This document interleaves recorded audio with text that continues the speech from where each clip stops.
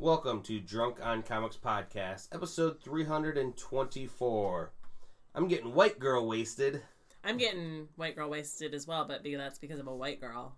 Yeah. And I'm getting wasted. And I'm getting wasted because you're a white girl. Booze in the Book will explain more later. But with that, we've reviewed some wedding themes today. Yeah. X-Men Gold number 30. Yeah. Batman number 49. Yeah. Also talked a little bit of Flavor and some Fraggle Rock. Then there's some big news. Yes, with the Fox and Disney will they, won't they going on. It's like the wedding that is supposed to happen, but we don't know if it will or not. No, many people want it to. Yeah. Very few people are speaking out against it, but when you have this big of a... It's huge. You have to be careful. Yeah. Yeah. So with that, grab something that we are not drinking and enjoy Drunk on Comics Podcast, episode 324. It's an AA weekend. Alcohol and anniversaries.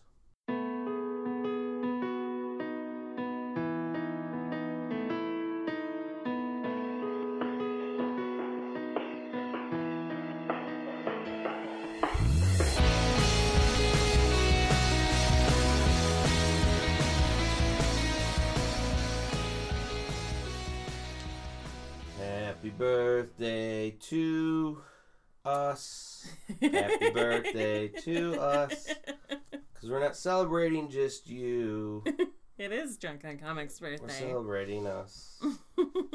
Although Happy 6th birthday, Drunk on Comics. Yay! It's about as much celebratory things that we're going to be doing today. We had a beer. Yes, however having plenty of beers. Well, I don't even think we can qualify what you're having as beers. No. It's like alcoholic juice. But juice it is, and I love juice, so... There we go. Gonna always drink something a diabetic should be drinking. Yes, that is true. Juice. But these are all leftovers from your actual birthday. Yes. So my 37th. I like how you coincided to be born years prior to when me and Derek started. I like how you guys decided to record the first Drunk on Comics episode on my birthday. I mean, how thoughtful of you. Before we even knew you'd be our biggest fan and then a co-host. It was fated. It was. Did you have a good birthday? I did. It was a super lame 37-year-old birthday, but I loved it. Yes. Once you get up there in age, they become less... Till you hit like the milestone of 40. Yeah. Now, and then that's really just to old. me, my 37th birthday was way more important than my 40th because it's my Kevin Smith birthday. It's my Clerk's birthday. Oh, yes. It's my 37th in a row birthday. I forgot you were touting that all about. You missed it because you came after the party was over because you had other better things to do, I guess. Like celebrate people's marriages. And, but we had a banner in front of the house that said, I assure you we are open, like from the movie. It was pretty cool. I did see a picture of it at least, so. Yes. So it was good. It was good though. And we had to be clear, I love my friends. They brought us over a bunch of alcohol, some of it being a shit ton of wine coolers. But I don't drink those. So we brought him to Tony because he'll drink anything. Although I am feeling already full of booze because I was attending a wedding. And that's also kind of a theme for today, I feel like. Yeah. We have weddings galore in comic books. Plus, this is Derek and Mel's first anniversary. Holy shit, yeah. God, this weekend just keeps giving and giving. It's the 1-year anniversary of WedCon. Yeah. Yeah. That was a fun weekend. It was. Oh, so let's get into some books right away and stop talking about our feeble attempts of living life to the edge. My attempt's not feeble, but... Mine is just attempting to kill my liver and then with it. So it's not really attempt of living. In my mind, I just like to think that either A, you're trying to preserve yourself somehow by drinking copious amounts of alcohol, which is not a thing you should do because it's not true. I don't know who told you that. Or B, you're just trying to kill it because you want a new one. You just want to start Replace, over. Yeah. Whenever I think, side story, of death and preserving your body, there literally is real people that they don't decompose like normal people would. Mm-hmm.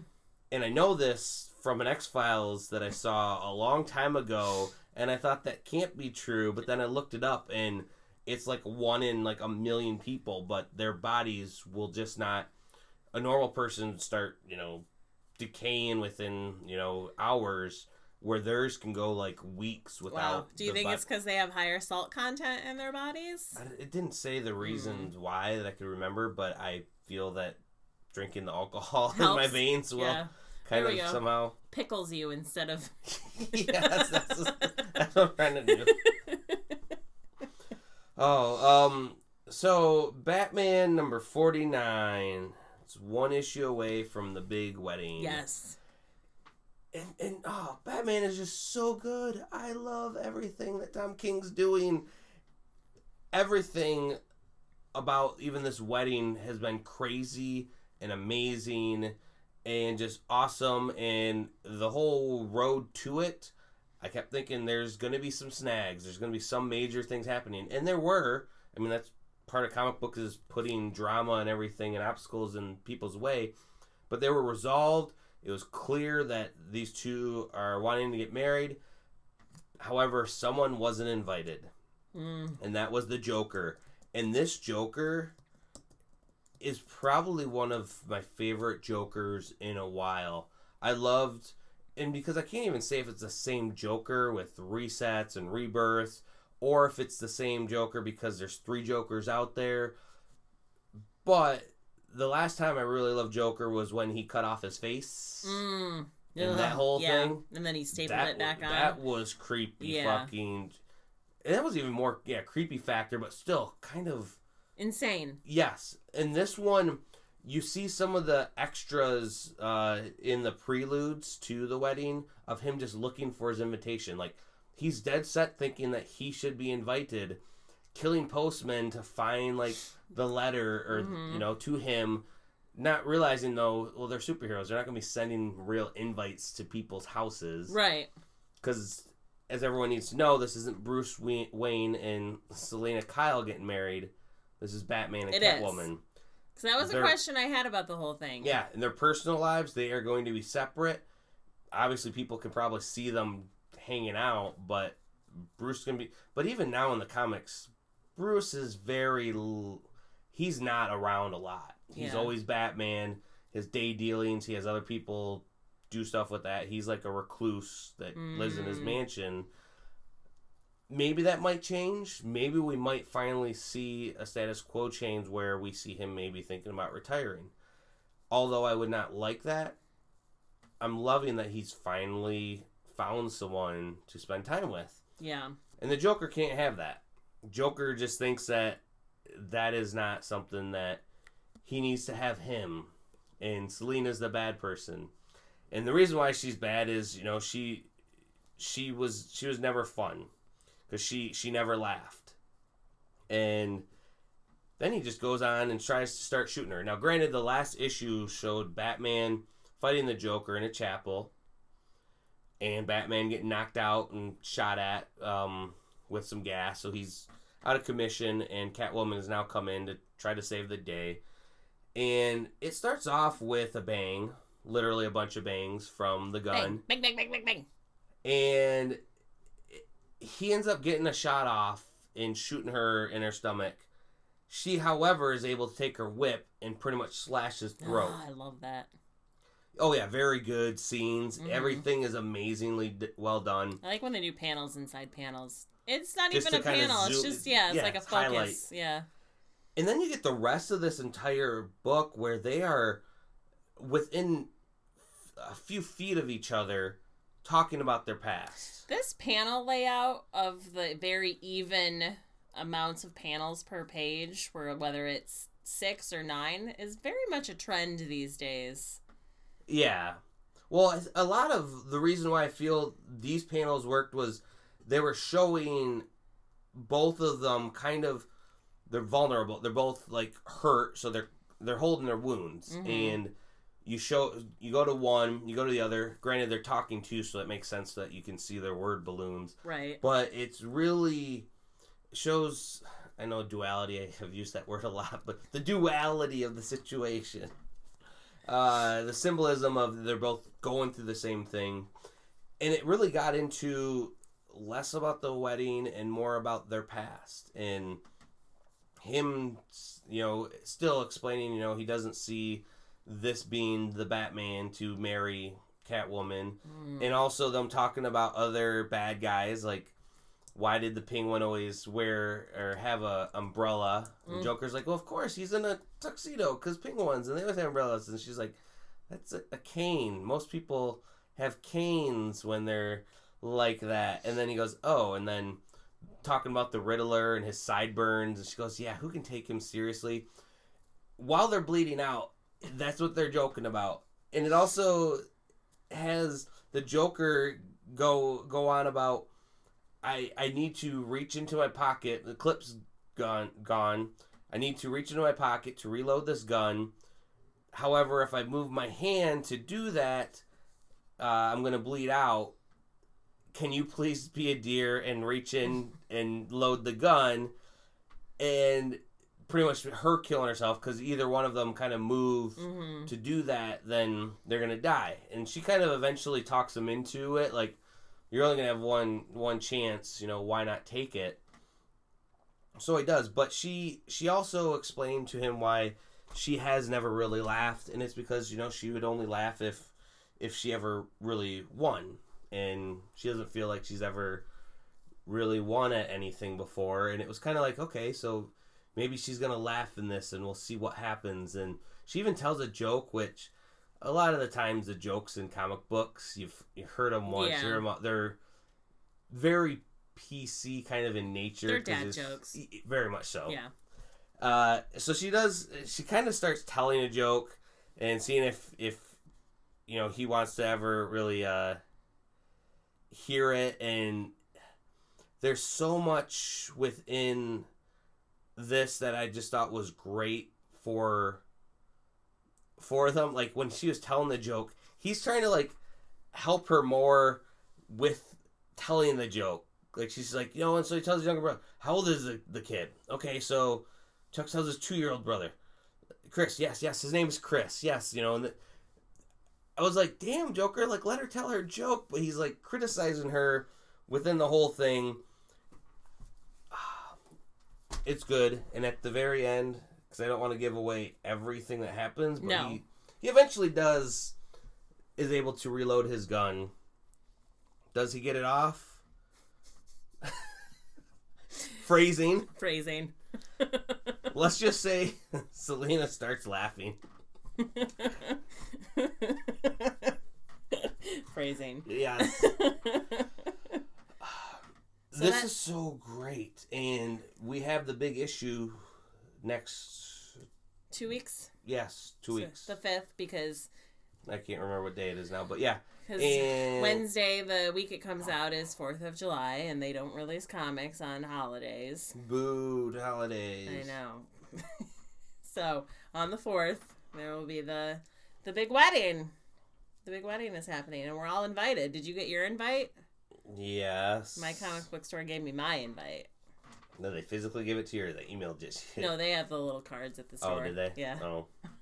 I got an email hearing about it. Now, there's been nothing that has shown where this wedding is not going to happen, but it's always within comic books. Will they, won't they? Will they, won't they? I cannot see this not happening, except for then we got to go back to the status quo. If they go back to the status quo, though, and a lot of people are speculating, too, because they now have a Catwoman book coming out, so she's at least not dying. Right. And that would be one thing that you could have seen happen, Joker showing up to the wedding. Right. I almost feel having him show up now makes the next one actually going to be kind of one of those fun, almost like the when Batman went they went on a date with Superman Yeah, and Lois. right. Like, yeah. it wasn't a... They're getting all the conflict out of the way. Yeah, Yeah. it wasn't a bad guy fighting one. It was more who they were and everything. And that's what I'm hoping. I want to have a happy ending to this. Yes. Because there's nothing in the way that would show that this isn't going to happen. Right. X-Men Gold number 30. Let's just throw it out of the way. Heavy spoilers for this one, guys. Heavy spoilers for this one. Talking a lot about books. I know. This one is full-on heavy spoilers, though. 'Cause there's a lot of stuff that happens in so short of a time and so what the fuck way. And we have to get some things off our chest. So because I'm not happy with this. I'm a little upset as well. I will say this straight up. I haven't been reading a lot of X-Men books in a while. From researching and everything, I do know that there has been conflicts or thoughts of... I mean, we really got to just say, Kitty and Peter don't get married. Right.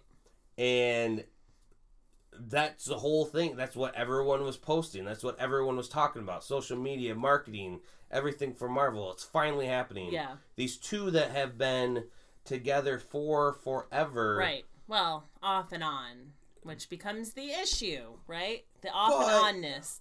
And they've been like, even the off and on dating other people though, they have always been there. Right. Well, and that's the thing that pisses me off. So it's not like they've been off and on because, like, oh, they love each other, but then they break up because of some reason, and then they get back together. They've literally been off and on because Peter died. Kitty was in a fucking bullet. Like, all this shit that someone was off-world. Beyond their control. When she was in a bullet, Peter fell in love with... I don't even know who the fuck she was. Some space lady. I didn't read that run. But it sounds like he loved her a lot. And then she sacrificed herself for him. That's actually my favorite part of the whole book. Is how they have that first page where it's a conversation they had after they got back together when Kitty got back. And he's like, I fell in love with somebody else. And I never thought I was going to be able to love anybody else but you. But she sacrificed herself for me. And in her mind, Kitty's like, so the fuck did I? Yeah, but even then, I did not like that because it kind of set me up to be like, oh, so there's some other thoughts and theories on some shit. It right away was telling me this ain't going to be working out. Well, then they did the next page, which is very much a similar conversation. To the now of them having that and them saying how much they love each other and everything, and even though things happened. Right. I know that within the prelude to the wedding book, you know, there were, like I said, there was a little bit of doubts here and there. Everybody gets that. Yes, and not only that, that's the circumstances normal. of who they are kind of really manifests more of their problems that they had, but because of who they are, they've overcome those problems. That's what's made everyone fans of this relationship. Yes. They've had way more trouble than some other mutants or heroes that were like, love wins. Mm-hmm. However, it's a shot in the gut because you would think if she's been having these, they would have been more out on the page already. Right. People would have been really seeing how much she's struggling with this, but it's all of a sudden the day. It's Illyana's fault. Oh, very much so. I think she blames herself for it. Hope she casts a spell and you find out later on that she's just a bitch, like she half time is. And you know, yeah, why the fuck did she say something?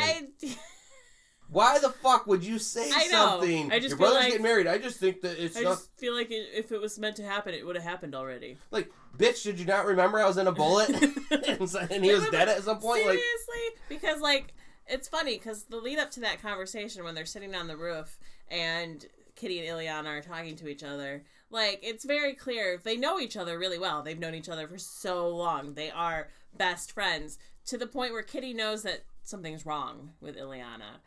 And she's not saying something, so she makes her say it, and Kitty's like, oh, you know, that's, yeah, but it's I was hoping she was going to say some sort of fucking prophecy or some magical thing.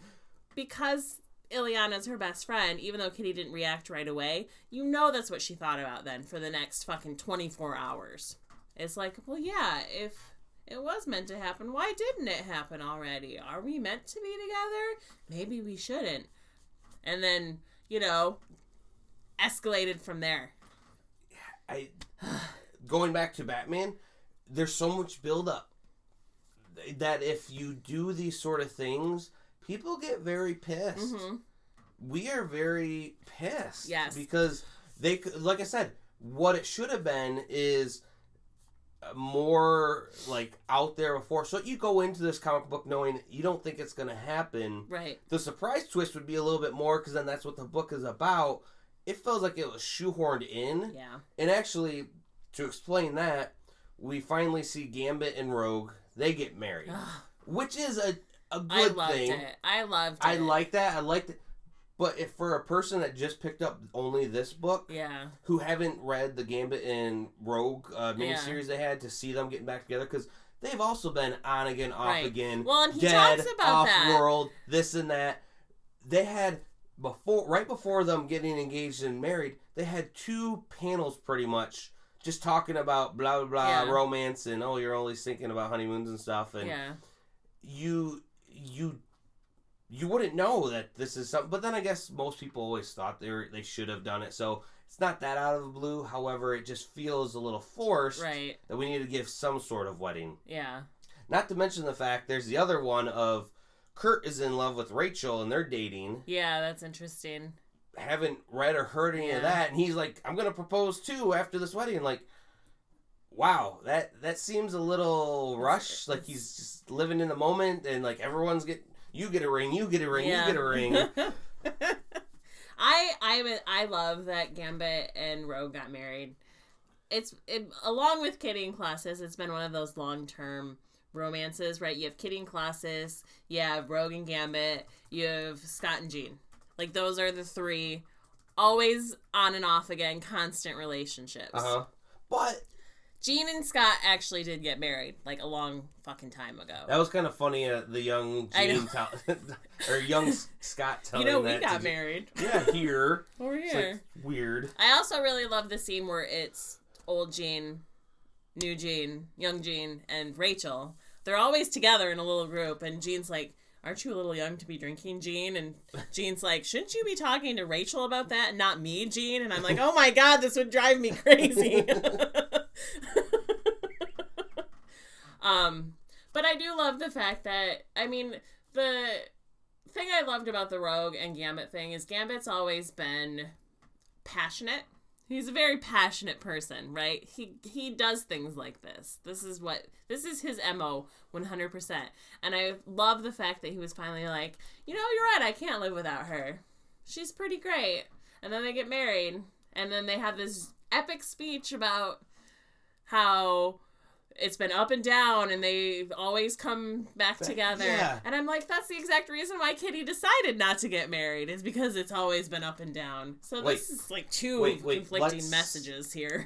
Not only conflicting messages, but we have to go back to the actual scene when it actually happens. They're about ready to get married.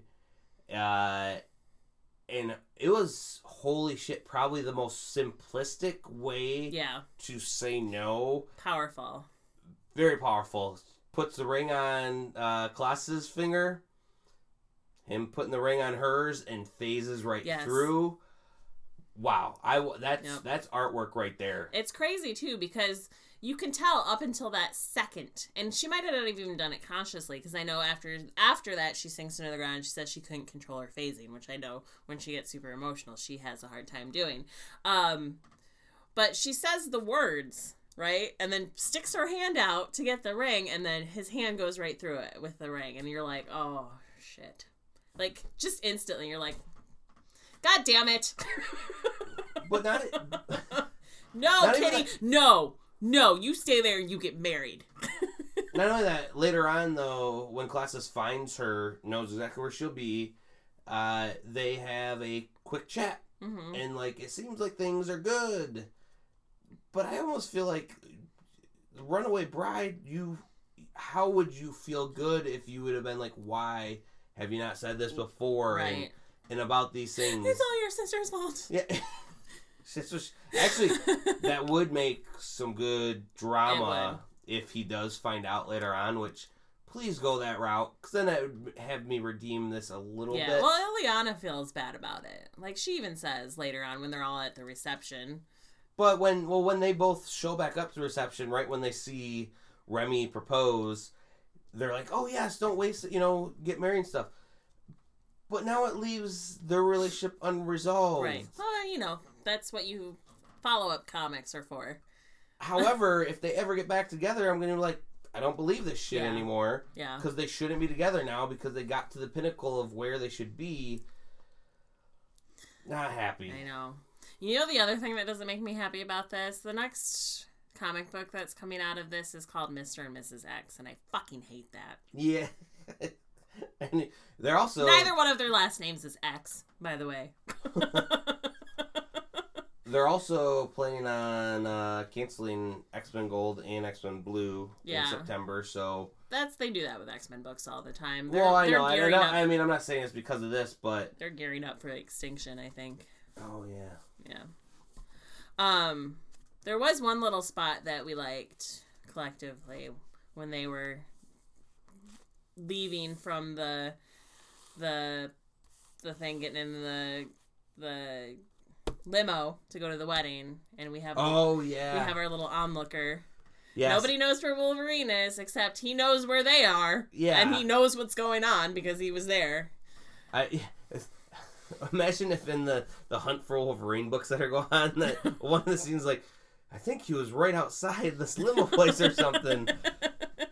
He was right under our nose. Yep. Because Kitty's in charge of one of the teams looking for him. And, yeah, she is.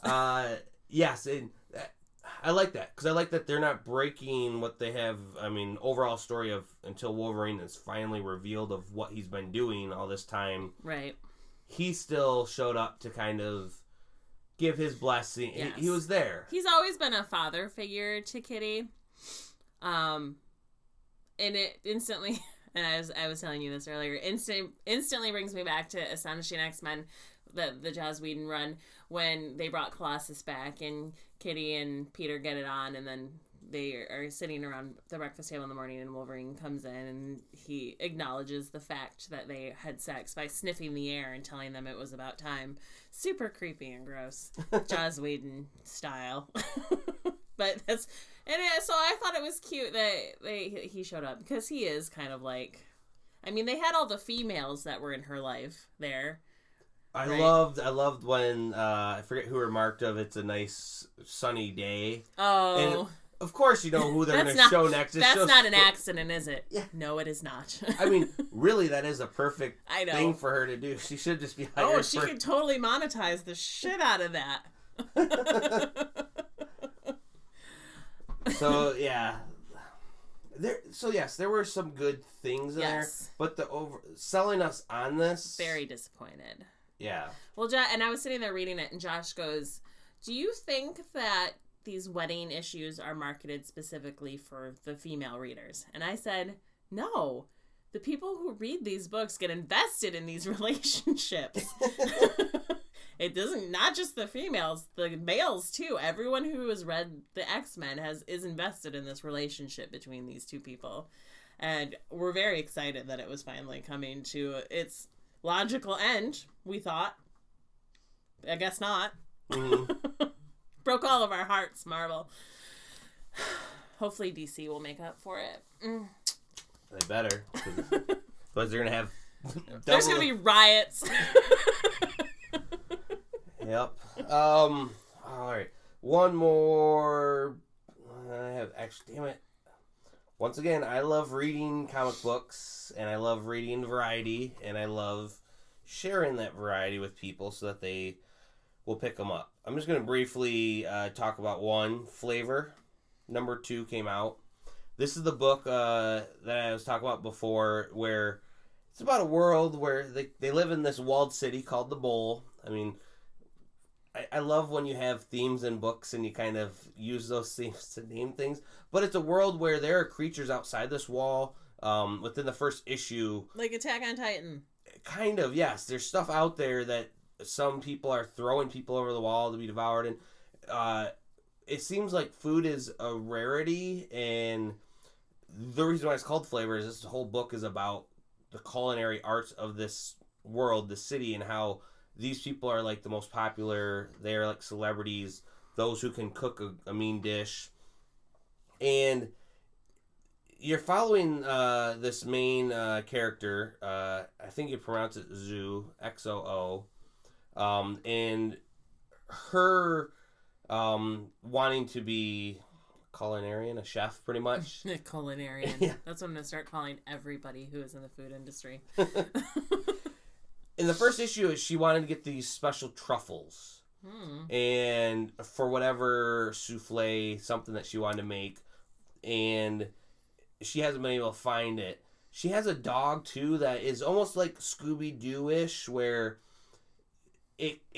like she can understand it when it's doing rough, you know, like that's his word bubbles. She's like, no, that's not it, or so she talks to the dog, and you kind of get a sense of what the dog said. Is it truffles or shrooms that she's looking for? True, wondering what is. Those aren't magical beasts outside this wall. Everyone's just fucking high as fuck. But I do love the dynamic with the dog, too, who is kind of comedic relief, but, you know, can use binoculars. It's a character of itself as well. But they sneak into a black market and to find these truffles, and it seems like a fight's going to go down. There's some other reveals with some characters, and this is only issue 2, and already I'm like, God, I actually care more about some of these characters in 2 issues than I have about some other comic books that I've read in a while, which is great in the way that they have pulled me in. And what I love the most is at the back of this issue, it goes into what is flavor. And, you know, there's a difference between taste, but flavor is something that has all the senses. The touch of your tongue, the crunchiness informs that. First, obviously, is taste, and there's like the different tastes that you have, but then smell is a big thing. I always knew that as well. But then the taste, the touch of it, the hearing of it, all adds up to just how you enjoy what you're eating. The book is really, really good, and that's all I'm going to say about that. Let's tell people who worked on this book. All right, let me get to the first page. Let's give some props here. It is done by... I googled it. It's Joseph Keating is the writer, and the artist is Wook Jing Clark. Colorist is Tamara Bonvillain. She's my favorite. I love her last name. Bonvillain. And the letterer is Ariana Mayer. There you go. And their Bonvillain. Does it say who their chef person is? Their chef person? Yeah, their person. Oh, their consultant, Ali Bazari. Yeah. Yeah. That's smart. Like, if you're going to be writing a book about the culinary experience, like, it's very smart to have a real consultant. Yes. Yeah, for sure. I like that. I like that. A real culinarian. And they're giving them props for it, too. You could very easily just leave them out of the you know, credits and everything. Yeah. Like, we consult with you, but we're the writers and artists, and we're doing this. Right. So yes, that's one of them that I just really feel need to be talked about. Really, it sounds interesting. Like I said, when I first picked up the first one, it was random. I was like, but part of it was I've never tasted this type of comic, so I wanted to see what it would be like. And I see. To be honest, though, it was mainly just a lark, and sometimes those are the best. Sometimes like you just look at sometimes you judge by a cover, sometimes you judge by the idea, the concept, and you think that's so unique. Why not try it? I think the whole judge a book by its cover thing is crazy when it comes to comic books. I think you should be fully allowed to judge a comic book by its cover because you have different artists that work on covers, and sometimes the covers have nothing to do with what's inside the comic. But normally with the number ones of things, it's the team, right? Because you want to sell the team. Yeah, that's true. So if you're picking up a number one based on its cover, I think it's very important that for an artist especially to put put it out there on Front Street. Yeah, but sometimes you could have Alex Ross doing covers for multiple different things, Well, and you find out it's. I would read anything Alex Ross was like, yeah, I'll do a cover for that. No, what if he didn't know though, and Alex Ross then knows. you read the Alex book. Ross knows. I mean, that's He's not a gonna... bad example. I haven't really seen something that he's attached himself to. He's not going to attach himself to something he's not fully behind, and he has integrity that I can get behind. The last one I want to talk about, Jim Henson's Fraggle Rock #2, titled The Rough Side of Rock. If I could find the title page here, I don't know who did this one. We'll just leave that be. Know all of it. Cover art, story and art by Jay Fosgitt. He actually didn't do the colors though. Joanna LaFuente did the colors. But Jay, friend of ours, and I was looking forward to this issue. I know how much of a Jim Henson fan he is. I would go past to say fan. I wouldn't even say he's a fan. I would say that he's fully ingratiated himself into that. Well, he's got his letter that he wrote to them in the museum of it. Like, that's badass. Like, he's more than a fan. Well, he has his Bodhi Troll doll that is of Muppet quality and everything. Yeah, he loves Jim Henson and all their properties more so than me, and I love the properties too. And Fraggle Rock was always one of those fun shows. Down in Fraggle Rock. Yeah, you can't not do that when anybody does that. This one was... I loved it for multiple reasons, but it had a little bit of everything that was Fraggle Rock. Even so much, this first scene where he has them all talking about, and I love the name of it, the Splish Splash Friend Bash. Try to say that, and they say it multiple times in this, so when you say it, like, Splish Splash Friend Bash, like, it's Splish Splash Friend Bash. The tongue twister. Yeah, you have to take your time on that. Yeah. But in the background, you have one of the Fraggles eating the Dozer's construction there, because that's what they do. Didn't need to draw that in, but that is an essential part that always made the Fraggles and the Dozer's dynamic really weird. Yeah. But awesome. And I always felt bad for the little guys. The Dozers? Yeah. They build, and then the Fraggles just eat their constructions. The Fraggles are the heroes of this story. But the Dozers are side characters, and... It's like a total... Heroes or whatever. It's like a total commentary on, like, urban development. I was going to say, yeah, because, like, the real only bad guys are the Gorgs, and they're just kind of bullies, and, I mean, then they even... So, within the first issue, it was nice. It had the spirit of Fraggle Rock, but this had, I felt, a little bit of everything Fraggle Rock, because they even talk about the trash heap, and how, kind of had the mystical sense of things, explains the Gorgs, even though it doesn't go to it. But the first and foremost, what I love is they have Uncle Matt, who, do you remember do you remember the show? It's not fully, no. Okay, well, they lived underneath it wasn't a shop, but in the ground off the coast and everything, and there wasn't a lot of interaction with the real world except for the dog and the old man there. Yeah. But they had Uncle Matt, who was always traveling, who they'd sometimes then have him out in the world exploring some of the other human areas. And so he writes a postcard talking about finding half-size humans because he's on a playground. And he's talking about how he feels like he was going to be included, but then the most unpleasant thing happened. Someone bopped him on the head and called him it. And now I feel sad because he was called a name, and then when he thought that they would come, like other people would come and be nice to him, they all ran away. Oh my god, that's brilliant. And I remember then, this is something that not a lot of people, because it was only randomly in a couple different episodes. I do, now that you talk about it, I totally recall it, yeah. But I'm like, holy crap, Jay thought of throwing this even in there as a side story to this main story, which made it great. And then it was nice because then this other girl came up and then took his hand and made her it. and then they all were able to play nice together. Aww. And it was, cute little thing, but it was so funny. I was like, they're gonna run away, and sure enough, it happened. But yeah, you another great thing with this, because I don't want to explain exactly everything that happened. You should read it. Support Jay. Not only support Jay, but having such an amazing.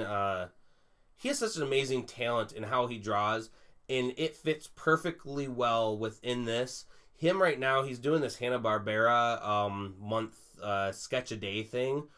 Holy shit, Yeah. His work right up there with Hanna-Barbera. I mean, it'd be one thing, and it's not criticism, but his artwork wouldn't work great in a DC Marvel setting. He's definitely of the Scotty Young camp. Yeah, and I don't want to say cartoony in a bad way, but it's different, and that's good. I fucking love this shit, and it fits, and it can be dark. Look at Scotty Young and I Hate Fairyland, right? Mm-hmm. That's a fucking dark fucking book, but the animation is light. It's light animation, yes, and not light as in animation light. Like it's stylized towards, I would say, originating from a younger crowd.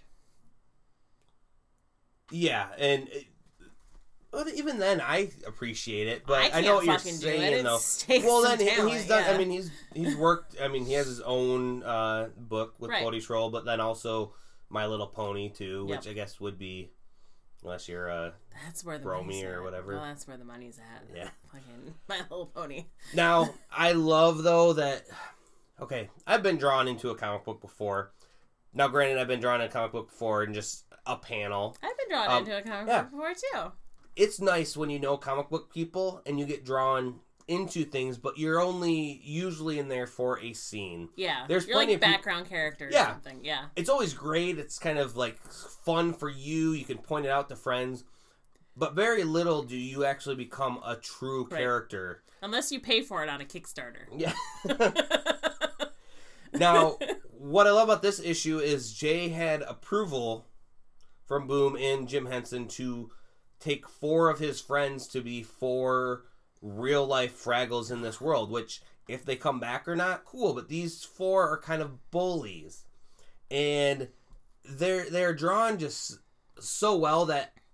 If you know these people in real life and you see these Fraggles, you 100% will know exactly who they are. Yeah. Now, granted, I knew I was already going to be reading this anyways because of Jay. I had it briefly spoiled because my friends then were posting, oh my god, I was a Fraggle. Yeah. Had I not even known that, I would have looked at it and go, holy shit. It's them. That's Travis, Kelly, Casey, and then Rich Bloom. Like, and the funny thing is, Rich was the only one on social media that I didn't see that I'm like, I just know that that's Rich. And so I love that. I know 3 of the names you can almost tell. Travis is Fraggus. Casey is Casey. Rich Bloom is Bloom. So that's simple. Kelly is Bebop. And I do need to ask Jay the reason behind that, something maybe she loves. That's a good question to store in our memory banks for Yeah. when we see him next. We'll forget that. But they are kind of, like they said, they are bullies. And when they're going about bullying, the main Fraggle cast that they interact with think that they are, because these people were deep far away. They don't live in Fraggle Rock. These are Fraggles of another area. So they kind of are like, well, screw these people. I don't know these people. They've never come to us before. But now they're trying to open up for this Splish Splash Friend Bash and have all Fraggles come about. And just the small things that happen within it.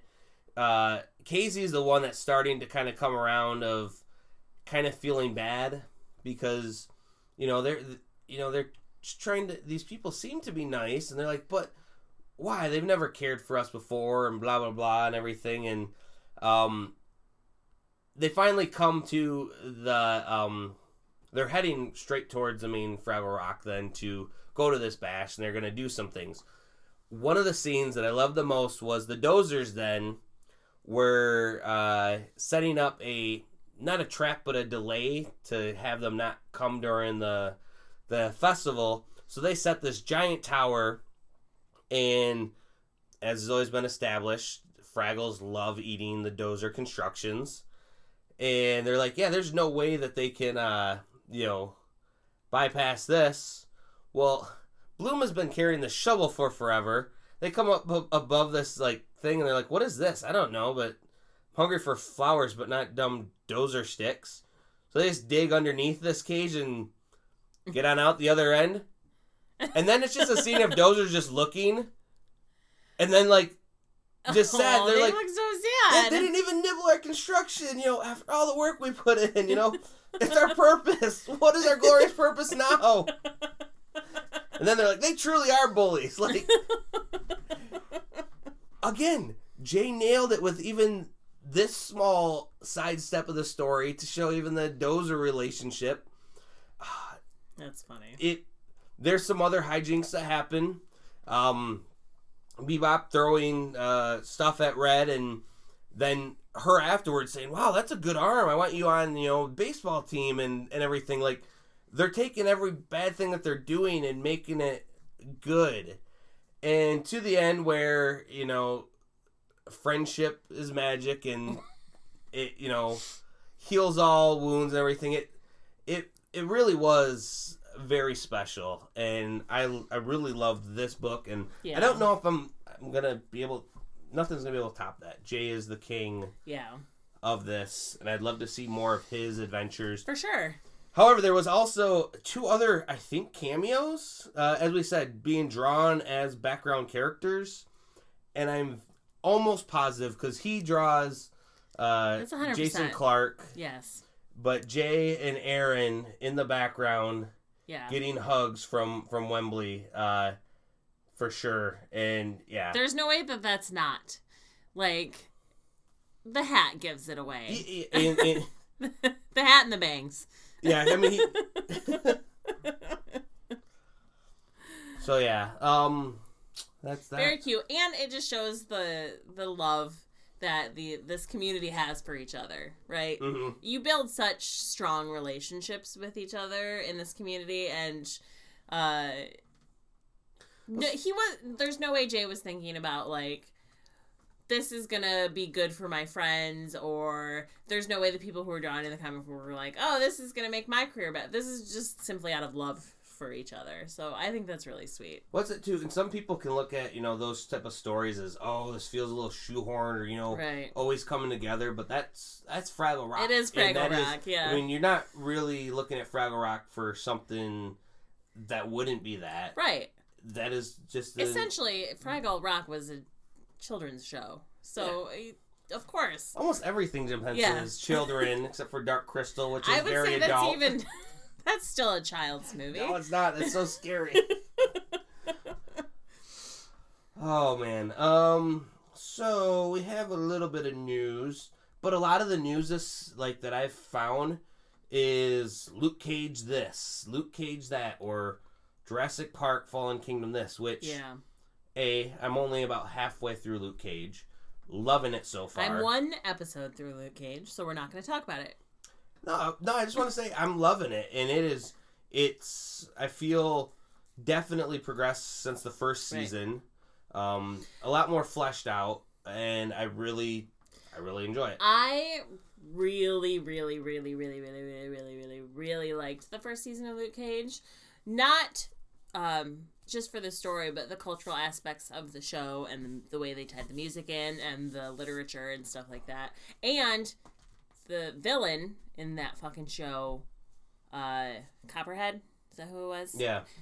Fucking amazing. Best villain ever. I loved him. That actor is... and then he died. And I was very sad. So I'm going to have a hard time. But Bushmaster, interesting choice for a villain. Spoilers. Bushmaster is the villain of this season. It's in episode 1, so I'm not spoiling anything. Interesting choice, I think. It wasn't. I mean, he comes from and there was a couple different Bushmasters. So this is the second Bushmaster, isn't it? Yeah. Yeah. Because it's the one that's... I actually had to look up because I was like, is this his powers? What's going on? Because it seems like what's going on here is he has a bit of mysticism It also looks like it might be drug. I'm thinking it might be part of the same thing that made Luke Cage. Yeah, Luke Cage. and that's what the second Bushmaster in the comics. That's how he was created. Was the same way that Power Man was created. And that's what I don't want to look up. I know stuff this week because spoilers. Yeah. Yeah. But did find a few cool tidbits to go off of. One of the things we all know, Fantastic Four is finally coming back. Yay! Said everyone in the world because they're looking forward to this. But something that I've never thought of. Except for Connor, who said today, does anybody read the Fantastic Four anymore? Fuck your son. Don't fuck my son. Unless you're a girl his age. Unless he likes okay boys. I don't think. Oh, undetermined. He's 15. You never know what can happen. But regardless, instead of turning this into a dark show, Franklin and Val have never truly had a nickname, superhero codenames. Just been the kids. Yeah. Yeah. And having seen them grow up in the comics, everything, when Fantastic Four debuts, actually in issue number 2, coming out in September, they are finally going to get some code names.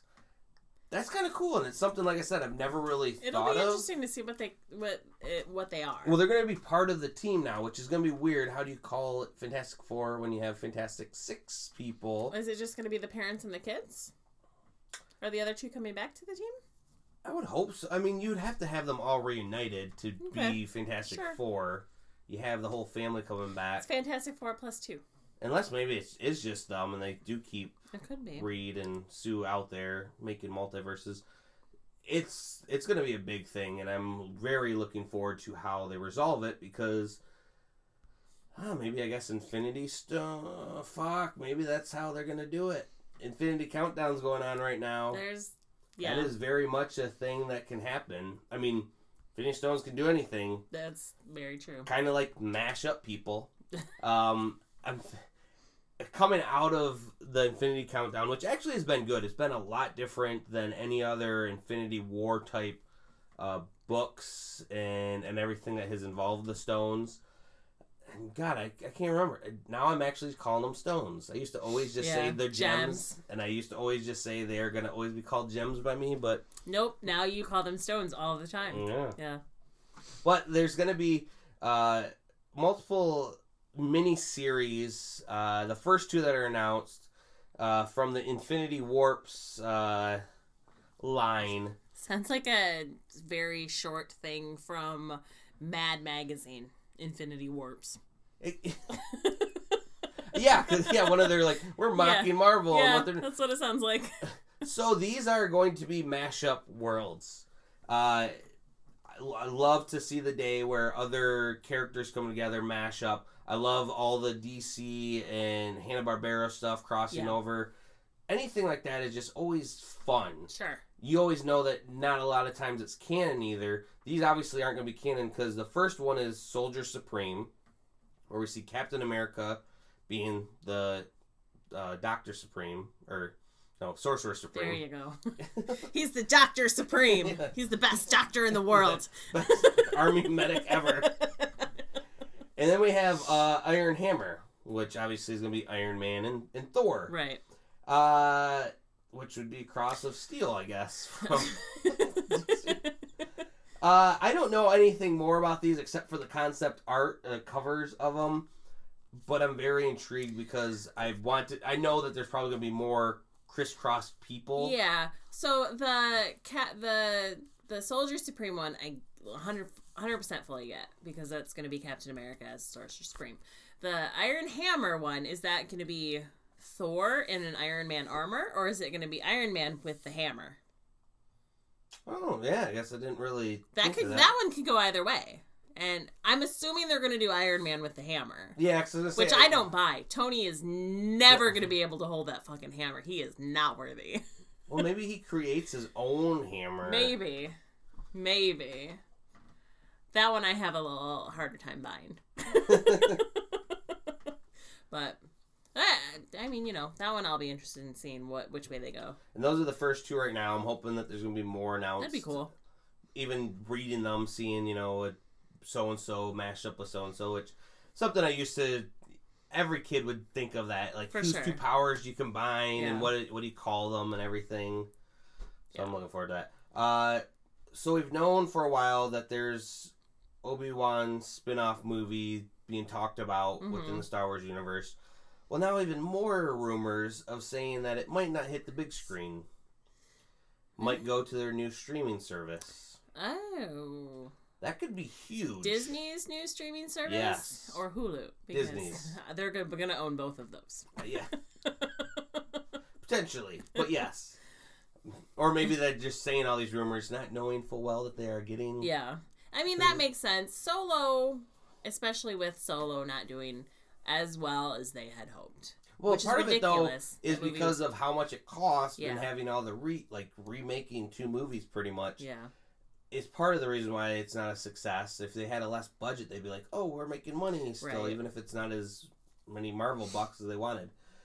This, however, I think a lot of people more would pay to see this movie, but then it's good where they're like, we can make a badass movie and just put it on our streaming service, and so many people are going to sign up for a streaming service, and then once they got you, because what's 10, like for us, we have it, I think, a pretty average amount going to the movies. I think it's $11.50 or whatever. Yeah. So if they put their streaming service, which most of them are $10, even $12-ish, so you paid to go see that movie, maybe they lose out on more ticket sales, but you have all these people sign up to watch it, and then you're hooked, and then Right. you forget to cancel that next Yeah. month. And then 3 months later, you're like, oh shit, there's this other thing I want to watch. And Yeah.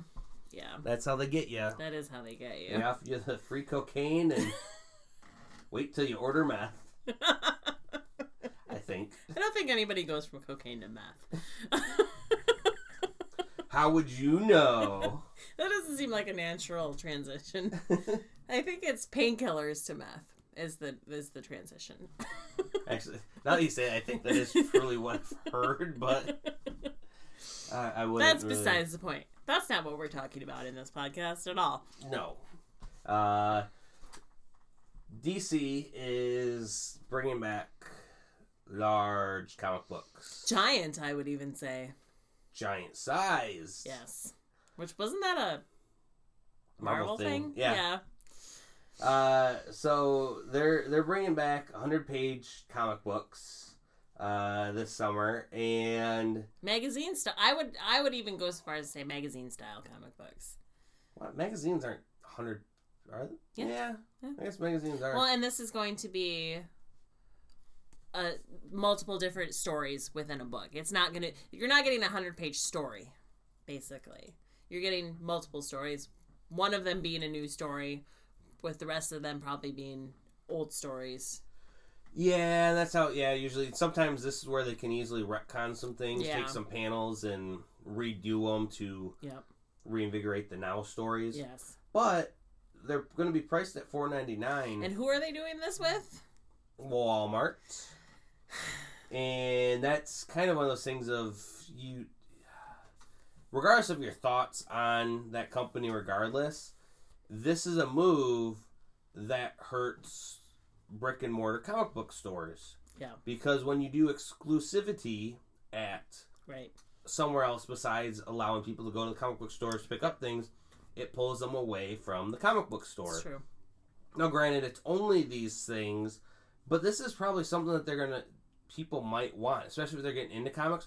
$4.99 is average comic book It's price a really right now. good deal for a 100-page comic. Yeah. Now, I would say that they can get away with doing that price because they are reusing a lot of old stories and they're only paying for the new stuff that's coming out, right? So the point is you're getting a new story written by people like Tom King and you're getting a bunch of back stuff. So $4.99 makes sense. If they were making me pay $10 for a 100-page comic that had mostly old stories in it, I would not do that. Oh, yeah. So $4.99 is smart for them if they want people to hop on board, to go into a Walmart, basically.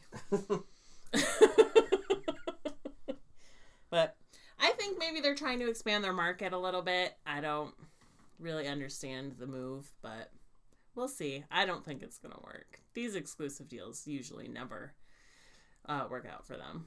Well, I mean, sometimes it depends where the exclusivity is. I mean, sometimes, and we're ramping up to San Diego Comic-Con, some of their exclusive things... Oh, their toys and stuff? ...are badass. Yeah, there's a Jean Grey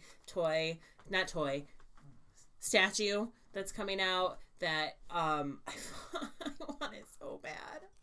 And it's an SDCC exclusive, so I'm going to have to I really... give somebody some money to get that for me. I've never thought I needed an Aquaman Lego thing in my life. But just seeing him with His little seahorse. Yeah. It's so cute and awesome. I'm like, wow, I really want that now. I need to go to San Diego. We know people going to San Diego. No, I need to give them some money. Oh, yes. Get those Fraggles some money. Oh, man. That's kind of what I have right now. I don't think there was anything else that happened this week. No. There's a little thing that happened. Really? A little tiny thing. So, we've been talking about this whole Disney-Fox merger. Will they, won't they thing for a while. Right? Just getting bed already. It's like the soap opera of this year. Originally, Disney offered $52.4 billion to Fox in stock. So much. It's a lot. In stock. It was all in stock to buy Fox. Comcast, and the original agreement was when they made this deal with Disney to accept this offer, that they would still be allowed to be open to new offers. And they would be able to consider these offers until the deal was finalized. And by the deal being finalized means when Disney owns Fox. That's when the deal is finalized. Up until then, Fox can change their mind. So Comcast came out with a $65 billion cash offer for Fox. So there was a lot of consideration there. The issue being that Comcast and Fox are so similar that they're going to have a really hard time getting that approved by the government. Because in America, we don't like monopolies. But do we? Because we kind of let them happen. We do. But I think Comcast and Fox would have a lot harder of a time because they are so similar of companies. So then Disney came back with a second offer, which was $71.3 billion, with 35.6 now being in stock and the rest being in cash. And they're going to take on $13.8 billion in debt from Fox. Wow. Yeah, which is a lot. That is a lot of debt. Look at all this. Like, this is ginormous. It's a huge deal. It's a huge deal. Probably one of the biggest deals that I don't see one this big happening ever again. It's a huge catalog, and everyone in the comic book industry just thinks superhero films. Yeah. Oh, Marvel is gonna finally get X-Men back. Yeah. That is not what this whole thing is about. The Simpsons, like that was actually one of the bigger properties that Disney was eyeing, was the Simpsons, because even if they don't ever make another Simpsons cartoon ever again, that franchise will keep giving you money for the rest of your life. Yeah, it will pay for itself. It will. So Fox accepted the offer. So they didn't go with Comcast. They went with Disney. But then doesn't this mean, though, that they can then... They still have that written into the deal where they can still take additional offers and consider them until the deal is finalized. So this is not by any means over. I can't imagine Comcast coming back with a bigger deal. Taking on the debt is the biggest thing. Most companies will not take on the debt.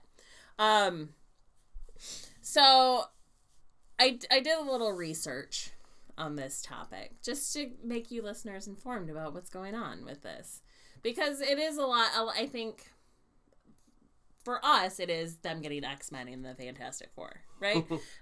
That is the biggest thing. And they would get those things. They're getting all of 20th Century Fox, which includes The Simpsons, which includes Family Guy, which includes anything that Fox has ever made. Not just the stuff that they put on their own channels, but shows like Modern Family and what's that one that everybody loves? This Is Us, or yeah, is everyone loves that one. Yeah. those are both Fox-produced shows that are aired on other stations. Plus, think of the future shows that won't get canceled shittily by Fox Right. execs. Right, because they're trying to make room for Thursday Night Football. Yeah. So, this deal includes 21st Century Fox, and all of the cable networks, which includes FX and National Geographic, which I did not know that Fox owned, but they own National Geographic. All of the regional sports networks, and then foreign interests like Star India and Sky, which is the BBC's only competitor. Most English television is BBC, which is government regulated. The only other production company that puts stuff out on television is Sky. And Fox owns a decent amount of that. And they would get another 30% stake in Hulu, which Disney already owns 30% of. So they would then have a 60% stake in Hulu. And in addition to this deal... Wait, there's more? Disney has... When they first made this offer, Disney said that they would divest $500 million in assets, Fox assets, in order to make regulators happy. And they've now increased that to $1 billion in assets, including most likely Fox Sports, because Disney owns ESPN. And those two, that would entirely be a monopoly. If you take Fox Sports and ESPN, and you have both of those things, there's nothing else. So, Fox would still own Fox News, because nobody wants that. Except Rupert Murdoch. The Fox Business Network, Fox Broadcasting, which means the local channels, so like our local Fox and stuff, would still be owned by Fox. And then Fox Sports 1 and 2, which are like the local Fox Sports channels. Okay. So, and all of their newspapers that they own all around the world, including, I think, the New York Times. Yeah. So, that would be spun off into a separate entity, and which will probably still be called Fox. And then Disney would get everything else. Oh. Everything else. So, it's a huge deal. It's a huge fucking deal. Well, one of the things I was thinking of with how much this is, and wondering if, like, Lucas now, after seeing how the Star Wars and everything, like, damn, man, I only sold for, like, $4 billion, and should have held out for that Fox money. That man is still making money. He still owns... I know, he still has his royalties and everything. He still has his royalties. He still owns the studio where they do all the editing and the sound mixing and stuff like that. Well, so I can only just imagine Marvel execs, though. Guys, we just put in a bigger offer. You now have to write 4 more Avengers movies. Now, this still has to be approved by the shareholders of Disney. And Fox, I think. I think on both ends. They're both publicly traded companies. Yeah, but I think Murdoch owns a majority, so I think he can... Right, and there's all kinds of caveats they're trying to write in this. Like, Rupert wants his sons to go along and head up, like, be under, who's it, Roger Iger, I think is the guy who runs Disney right now. They want him to take one of his sons on as being, like, a deputy director and stuff like that to set him up to be... Because Roger Iger has said that he was supposed to retire, like, a year ago, and he keeps extending his stay there. And if this deal goes through, his contract is extended until 2021. So make sure this all goes smoothly. Yep. So they're trying to set this Murdoch kid up to taking over for him. I know, yeah. So we'll see how that goes. But I can't imagine a shareholder for Disney being like okay with that. But Yeah. We'll see. We'll see how it goes. 2 very different companies. Yeah, very, very, very different. Well, that is, though, the strange tale. Yeah. Business is complicated. What's also going to be funny, then, is you have Simpson World at Universal. Yes. And it will be still allowed to be there for their agreement, so another property that won't... Which I would never see them doing Simpsons at any or Magic Kingdom or anything anyways. Yeah, Simpsons... I wasn't allowed to watch The Simpsons for a very long time when I was younger because it was so... It just walks right up to the line. Yeah. It doesn't usually cross it, but it walks right up to it. It used to be over the line until Yeah. South Park came along, or Family Guy, and then South Park, and then it was like, no, I guess we can say Simpsons is a bit tame. Yeah. For nowadays crowd, it's definitely way more tame. But when we were children, it was like my parents did not enjoy that show. Not at all. All right, Booze in a Book this week is Tank Girl All Stars, number 1 of 4. It's my girl. This is anthology book. It's her many different 30th stories. birthday. Yes, she is, and she's celebrating her birthday too. Woo! And pairing this, which will sound kind of bad, with the Seagram's Escape Wild Berries. Now, this isn't something that I feel she would drink. However, if offered to her, she'd say, fuck it, why not, and pound them down until she got drunk. Kind of like what I'm doing right now. And since you brought a variety of I did. different wine coolers, she would have her fill. And it like fits in, because this is an anthology. It's being written by and drawn by multiple people. Yes, All kinds of flavors. So pick that up. I'd not recommend this. Just pound him. Just pound him until you projectile vomit all over the person that you hated in high school. Well, I'm not going to say, these aren't bad. They're just not getting me drunk like I want them to. So I guess there's some people out there that aren't alcoholics that don't need to get drunk. Instead, you should be drinking Sparkleberry from Bell's, which is 9% alcohol, apparently. Did you give me that one? It's mine. Oh. I take back your happy birthday I said at the beginning of this episode. Well, with that, stay thirsty for Seagram's. Not. I always think of Wayne's World when I say not. That's straight from the 90s.